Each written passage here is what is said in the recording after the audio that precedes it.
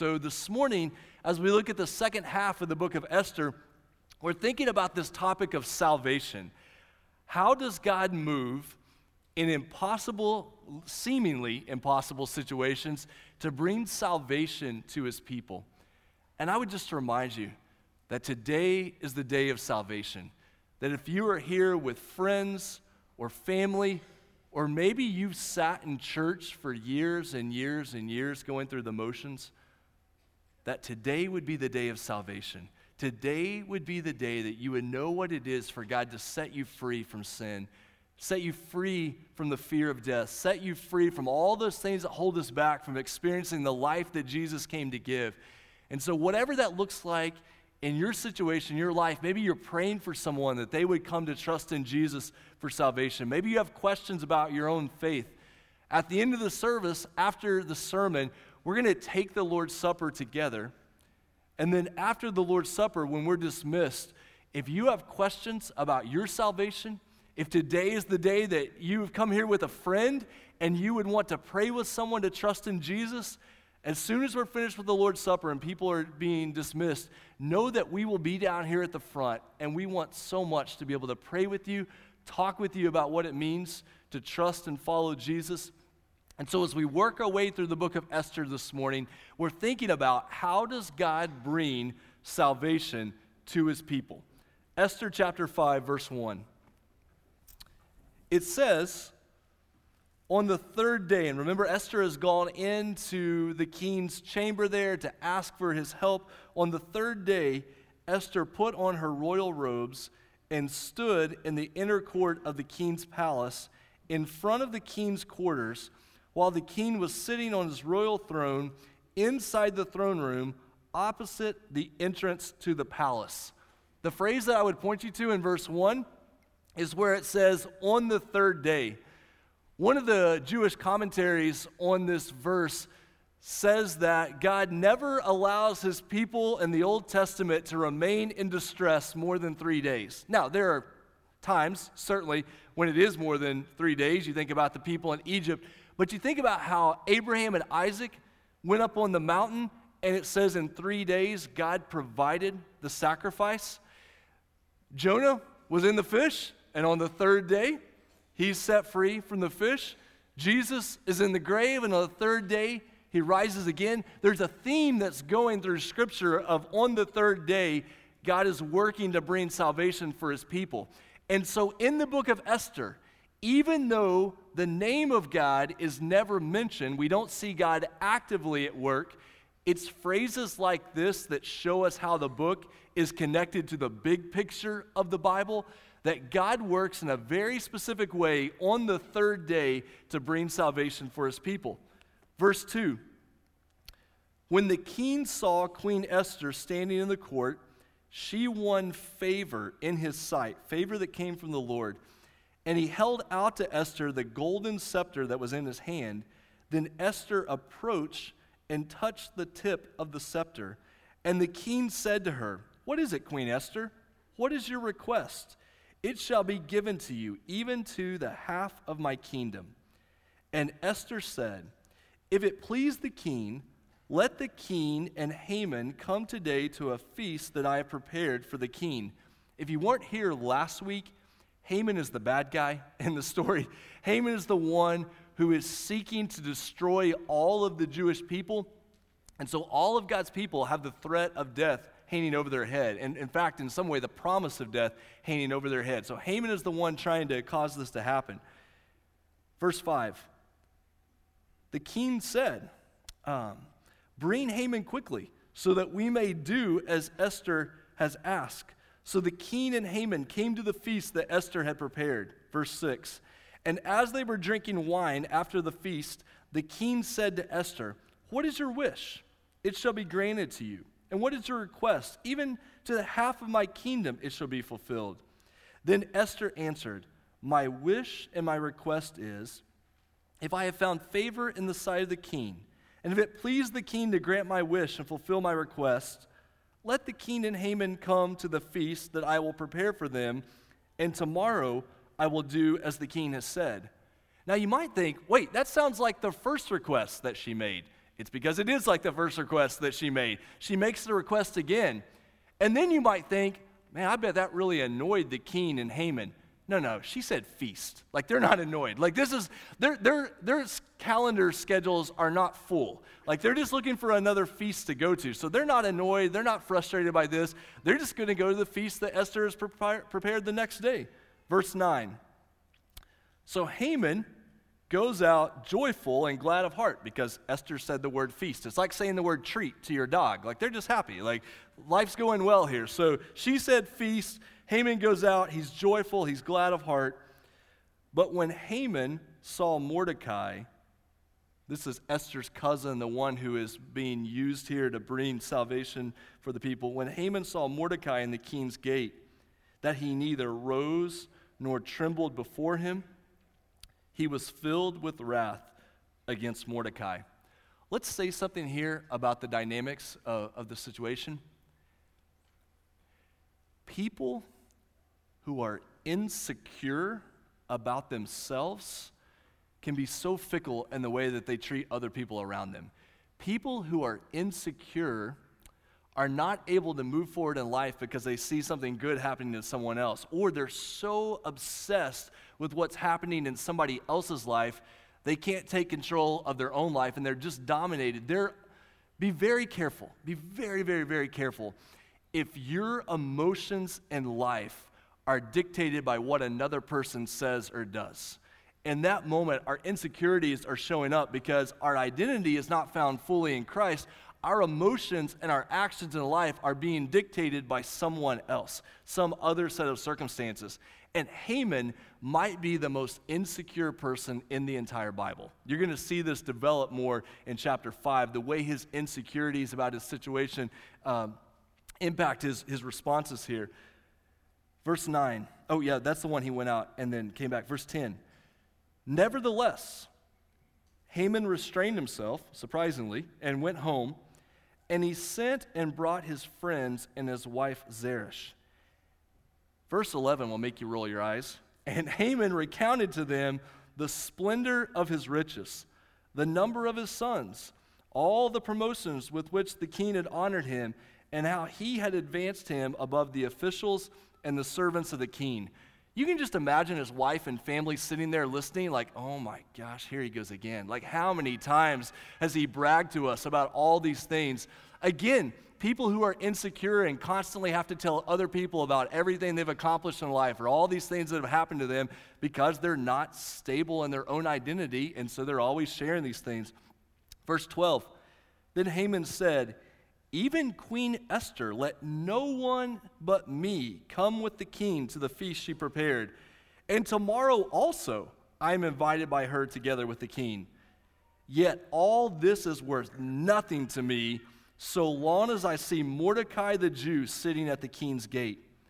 Then his wife Zeresh and all his friends said to him, well, let a gallows 50 cubits high be made, and in the morning tell the king to have Mordecai hanged upon it. Then go joyfully with the king to the feast. This idea pleased Haman, and he had the gallows made.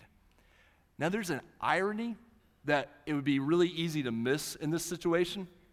Back in chapter 1, when the king in this situation, King Xerxes, when his wife, first wife, Queen Vashti, wouldn't come in front of him, they had a law and a decree made to go out into the kingdom that told the people, hey guys, take control of your house. Like, men, you can't allow your wife to do whatever they want. You got to take control of your house.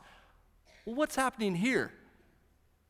Haman doesn't have control of his house. His wife is telling him what to do. Like, in this situation that he looks like he should be big and powerful, guess what?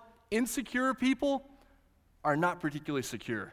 Insecure people very easily will let other people begin to make decisions for them, and this is what you see happening with Haman. You get to the end of chapter 5, and it's dark. The situation is dark spiritually. The people of God are facing death. It's a situation that doesn't look good in any possible way. Chapter 6, verse 1. On that night, the king could not sleep.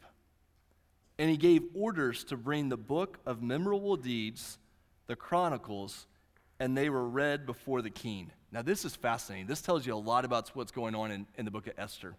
Most places in the Old Testament, when you have a defining moment in the story, it's because someone had a vision or a dream, something miraculous happened. The entire story of the book of Esther turns on the fact that the king ate Taco Bell the night before. Like, the entire story changes at this point. The fact that he has a bad night's sleep, can't make it through the night, is the turning point in the story because he can't sleep, and so he needs someone to read a good bedtime story to him. And so they bring out the book that chronicles all the things that have happened in his life.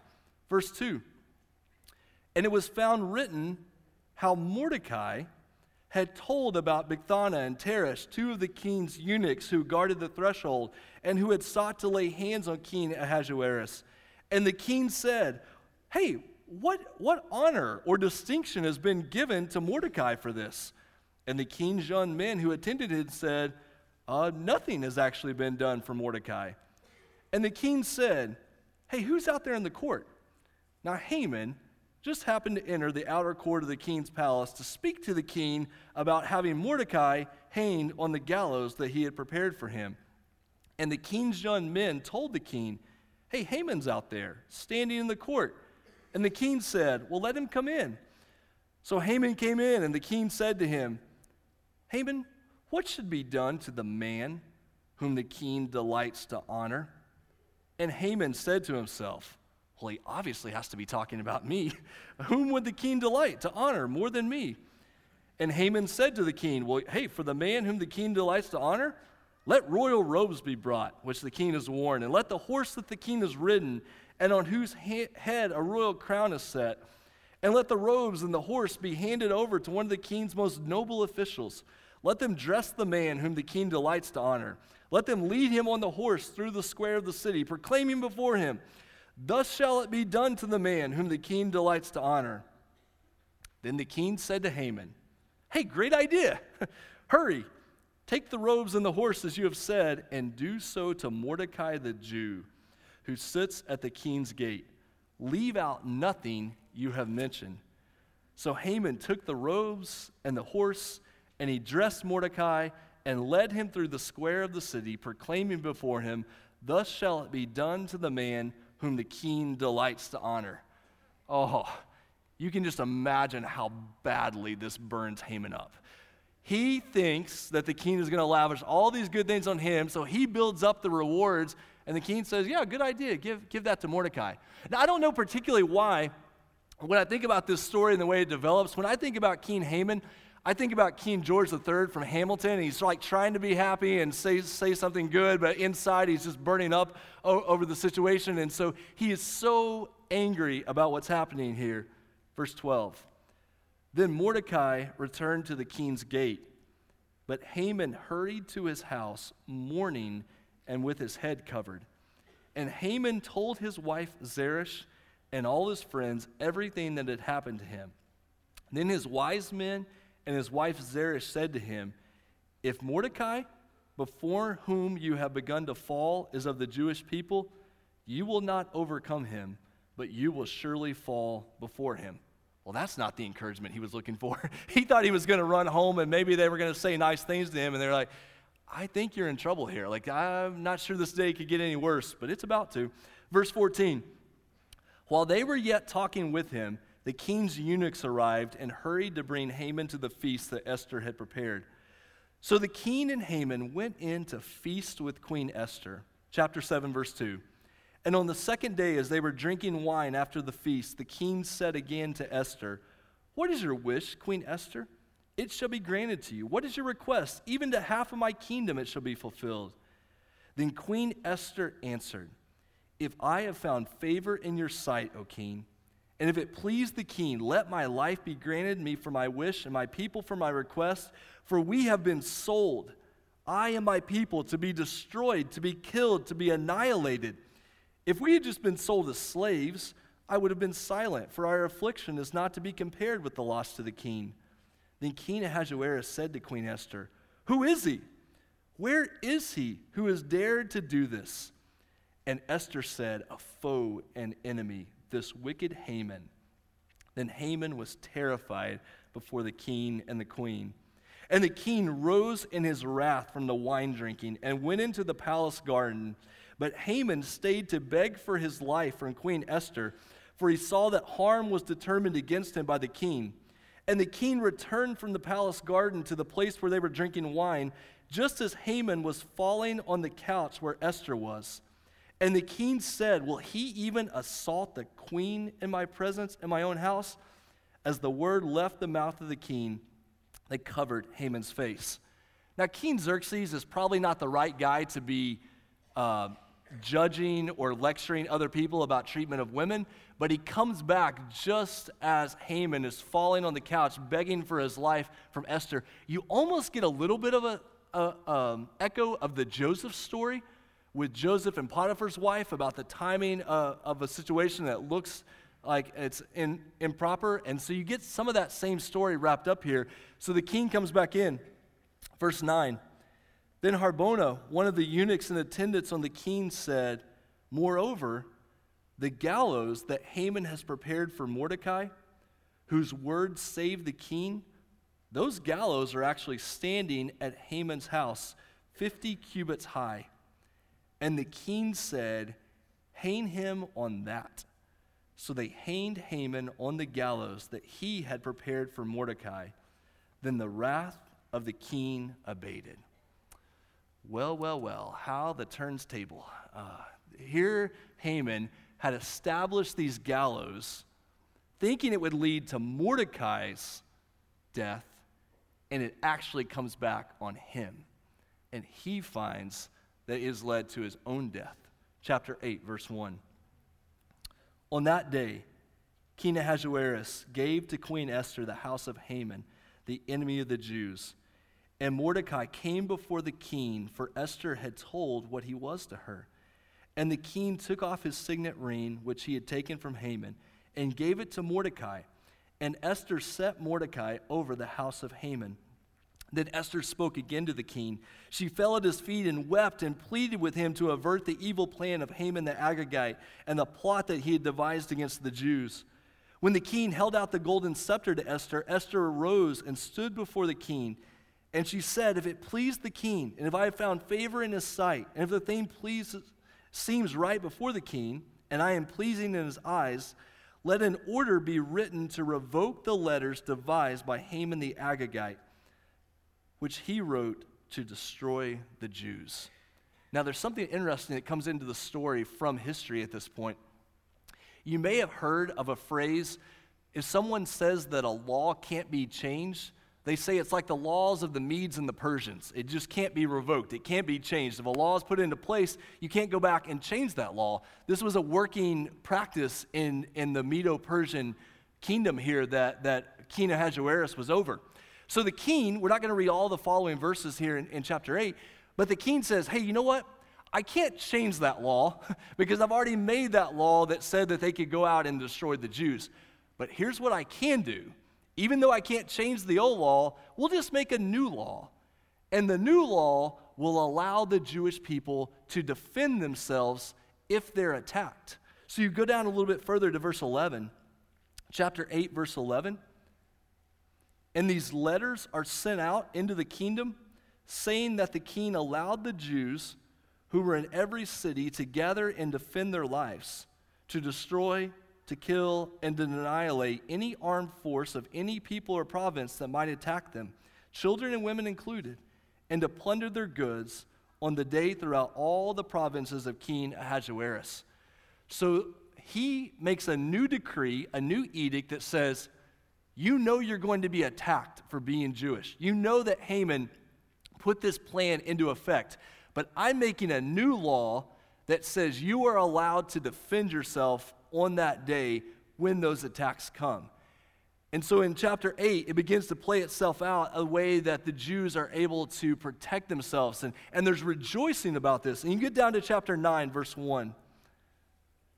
So chapter 9, verse 1, in the 12th month, which is the month of Adar, on the 13th day of the same, when the king's command and edict were about to be carried out, on the very day when the enemies of the Jews hoped to gain mastery over them, the reverse occurred.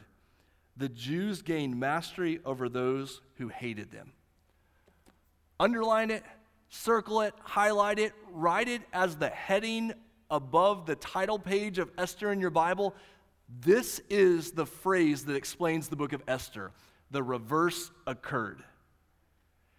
Death was planned. Darkness was over the land. There was no way that God's people were going to be able to escape this situation.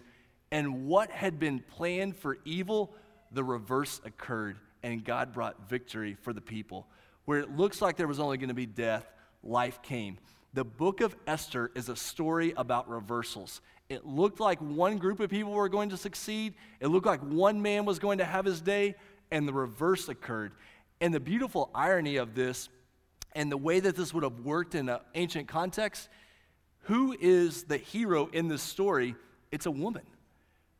The very men who were trying to dominate the kingdom are brought down by this woman who trusts in God and takes a step of faith in this situation. One thing was planned, and the reverse occurred. Now, chapter 9 details how the Jews defended themselves and the number of people who were killed and the way that Haman's family was ultimately hanged as well. You get down to verse 20 of chapter 9, after all of these things have taken place, and there's a lot of destruction, a lot of killing. Again, the book of Esther is just not PG rated.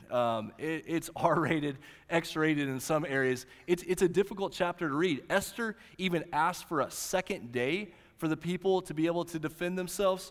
You get down to verse 20, though, and it says, Mordecai recorded these things and sent letters to all the Jews who were in all the provinces of King Ahasuerus, both near and far, obliging them to keep the 14th day of the month of Adar, and also the 15th day of the same, year by year, as the days on which the Jews got relief from their enemies, and as the month that had been turned for them from sorrow into gladness, and from mourning into a holiday, that they should make them days of feasting and gladness, days for sending gifts of food to one another, and gifts to the poor.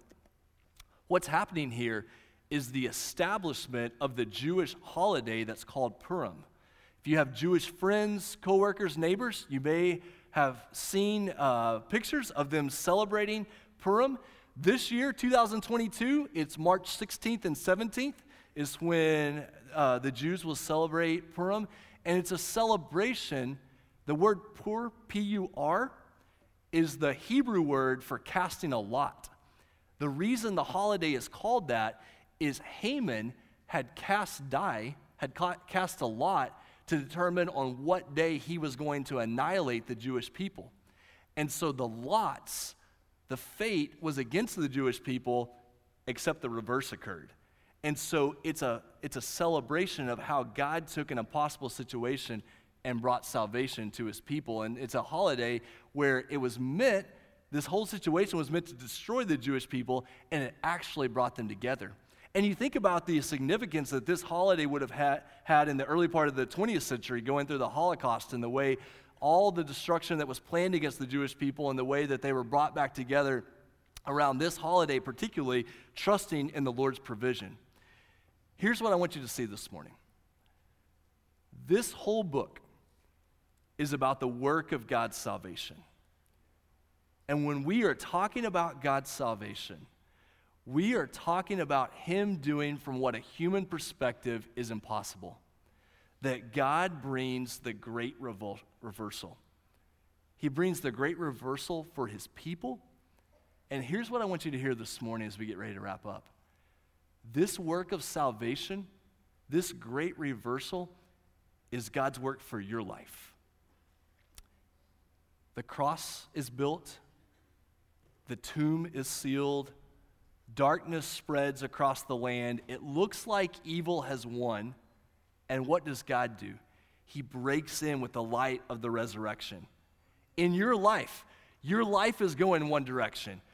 Your life is headed down a particular path, and God, in his grace and mercy, brings a great reversal. I was this way, and now I'm completely different. And the only thing that happened in the middle was him. Like, he's the one. My life was going this way. It was shaped this way. It was headed this way. And because of God's grace and salvation and mercy, now I'm new. Now I'm different. Now I am saved. When God does this work in our lives, he takes us from death to life. This is the great reversal. This is the great reversal that we celebrate every single Sunday when we gather together.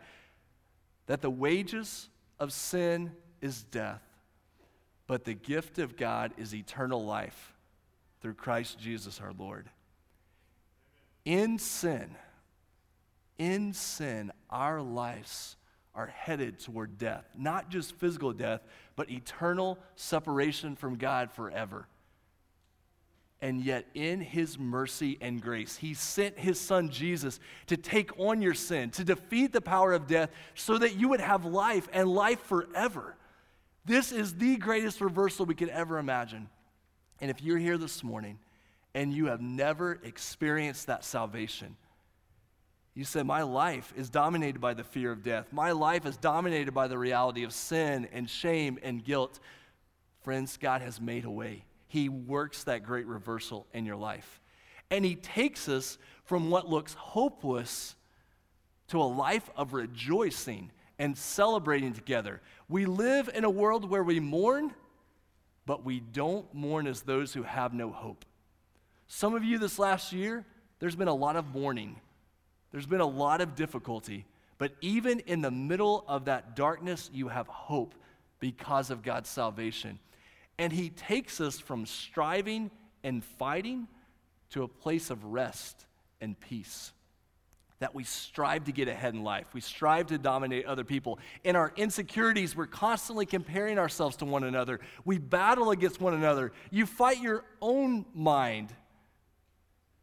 And God says, just relax. Just trust. I bring peace and hope and rest to your life. And friends, here's the thing. This great reversal, this work of salvation that God brings, it's through the cross, not the sword. In the book of Esther, you see the people seeking to find salvation through having to defend themselves with the sword. And yet with the coming of Jesus, the salvation of God comes through the cross, not the sword. So that when we experience his salvation, our whole lives become different. Our whole lives become upside down. Blessed are the poor. Blessed are the meek. Blessed are the peacemakers. That our lives are shaped by the cross and not the sword. Why? Because God has brought a salvation that could only come from him. In your life, have you experienced that salvation? Do you know what it is to trust in Jesus for eternal life, for him to do what only he can do? And if you do know that, remember what we see in the people of God here is they celebrate that salvation together. They remember that salvation and they hold on to it because it's going to shape the way that they're going to live as the people of God.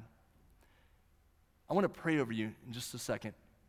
After I do, the only appropriate way to end the book of Esther might seem a really surprising way, but it's to take the Lord's Supper. You come to the book of Esther, and the book of Esther is pointing us to a picture of salvation that we know comes through Jesus. And as the church, when we gather together and we take the cracker and we take the juice and we remember that our salvation is because of the body and blood of Jesus, friends, this is a great celebration. But it's also a good chance for us to look at our own lives. God, what do you want to do in my life? How are you shaping my life? If you're here this morning and you are not a follower of Jesus, can I ask you to use this time to consider your own life? Is today the day that you would trust in Jesus for salvation? Let me pray for us, and we're going to celebrate. We're going to have this time of worship together. Father, thank you for the book of Esther.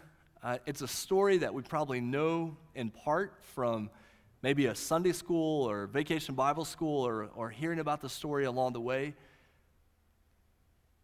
And God, even though your name doesn't show up directly in the book, it's a story that teaches us so much about how you work in our lives. God, in a world of so much darkness and death, through the cross we found salvation. Through the cross, our lives are changed forever. God, thank you for the hope that we have in Jesus.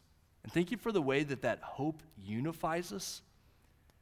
That we not only celebrate that salvation individually, God, but you bring us together as your people to celebrate. And God, I pray if there's anyone here today, maybe someone who sat in church for years uncertain about their salvation, maybe someone who's with family because of Thanksgiving holiday, maybe someone who's just here with a friend from school or a friend from their neighborhood. God, I pray today that you would draw them to trust in Jesus for salvation. God, use even this time of taking the Lord's Supper to cause us to reflect on our own hearts, our own lives. And Father, we devote this time of worship to you. And we pray this in Jesus' name. Amen.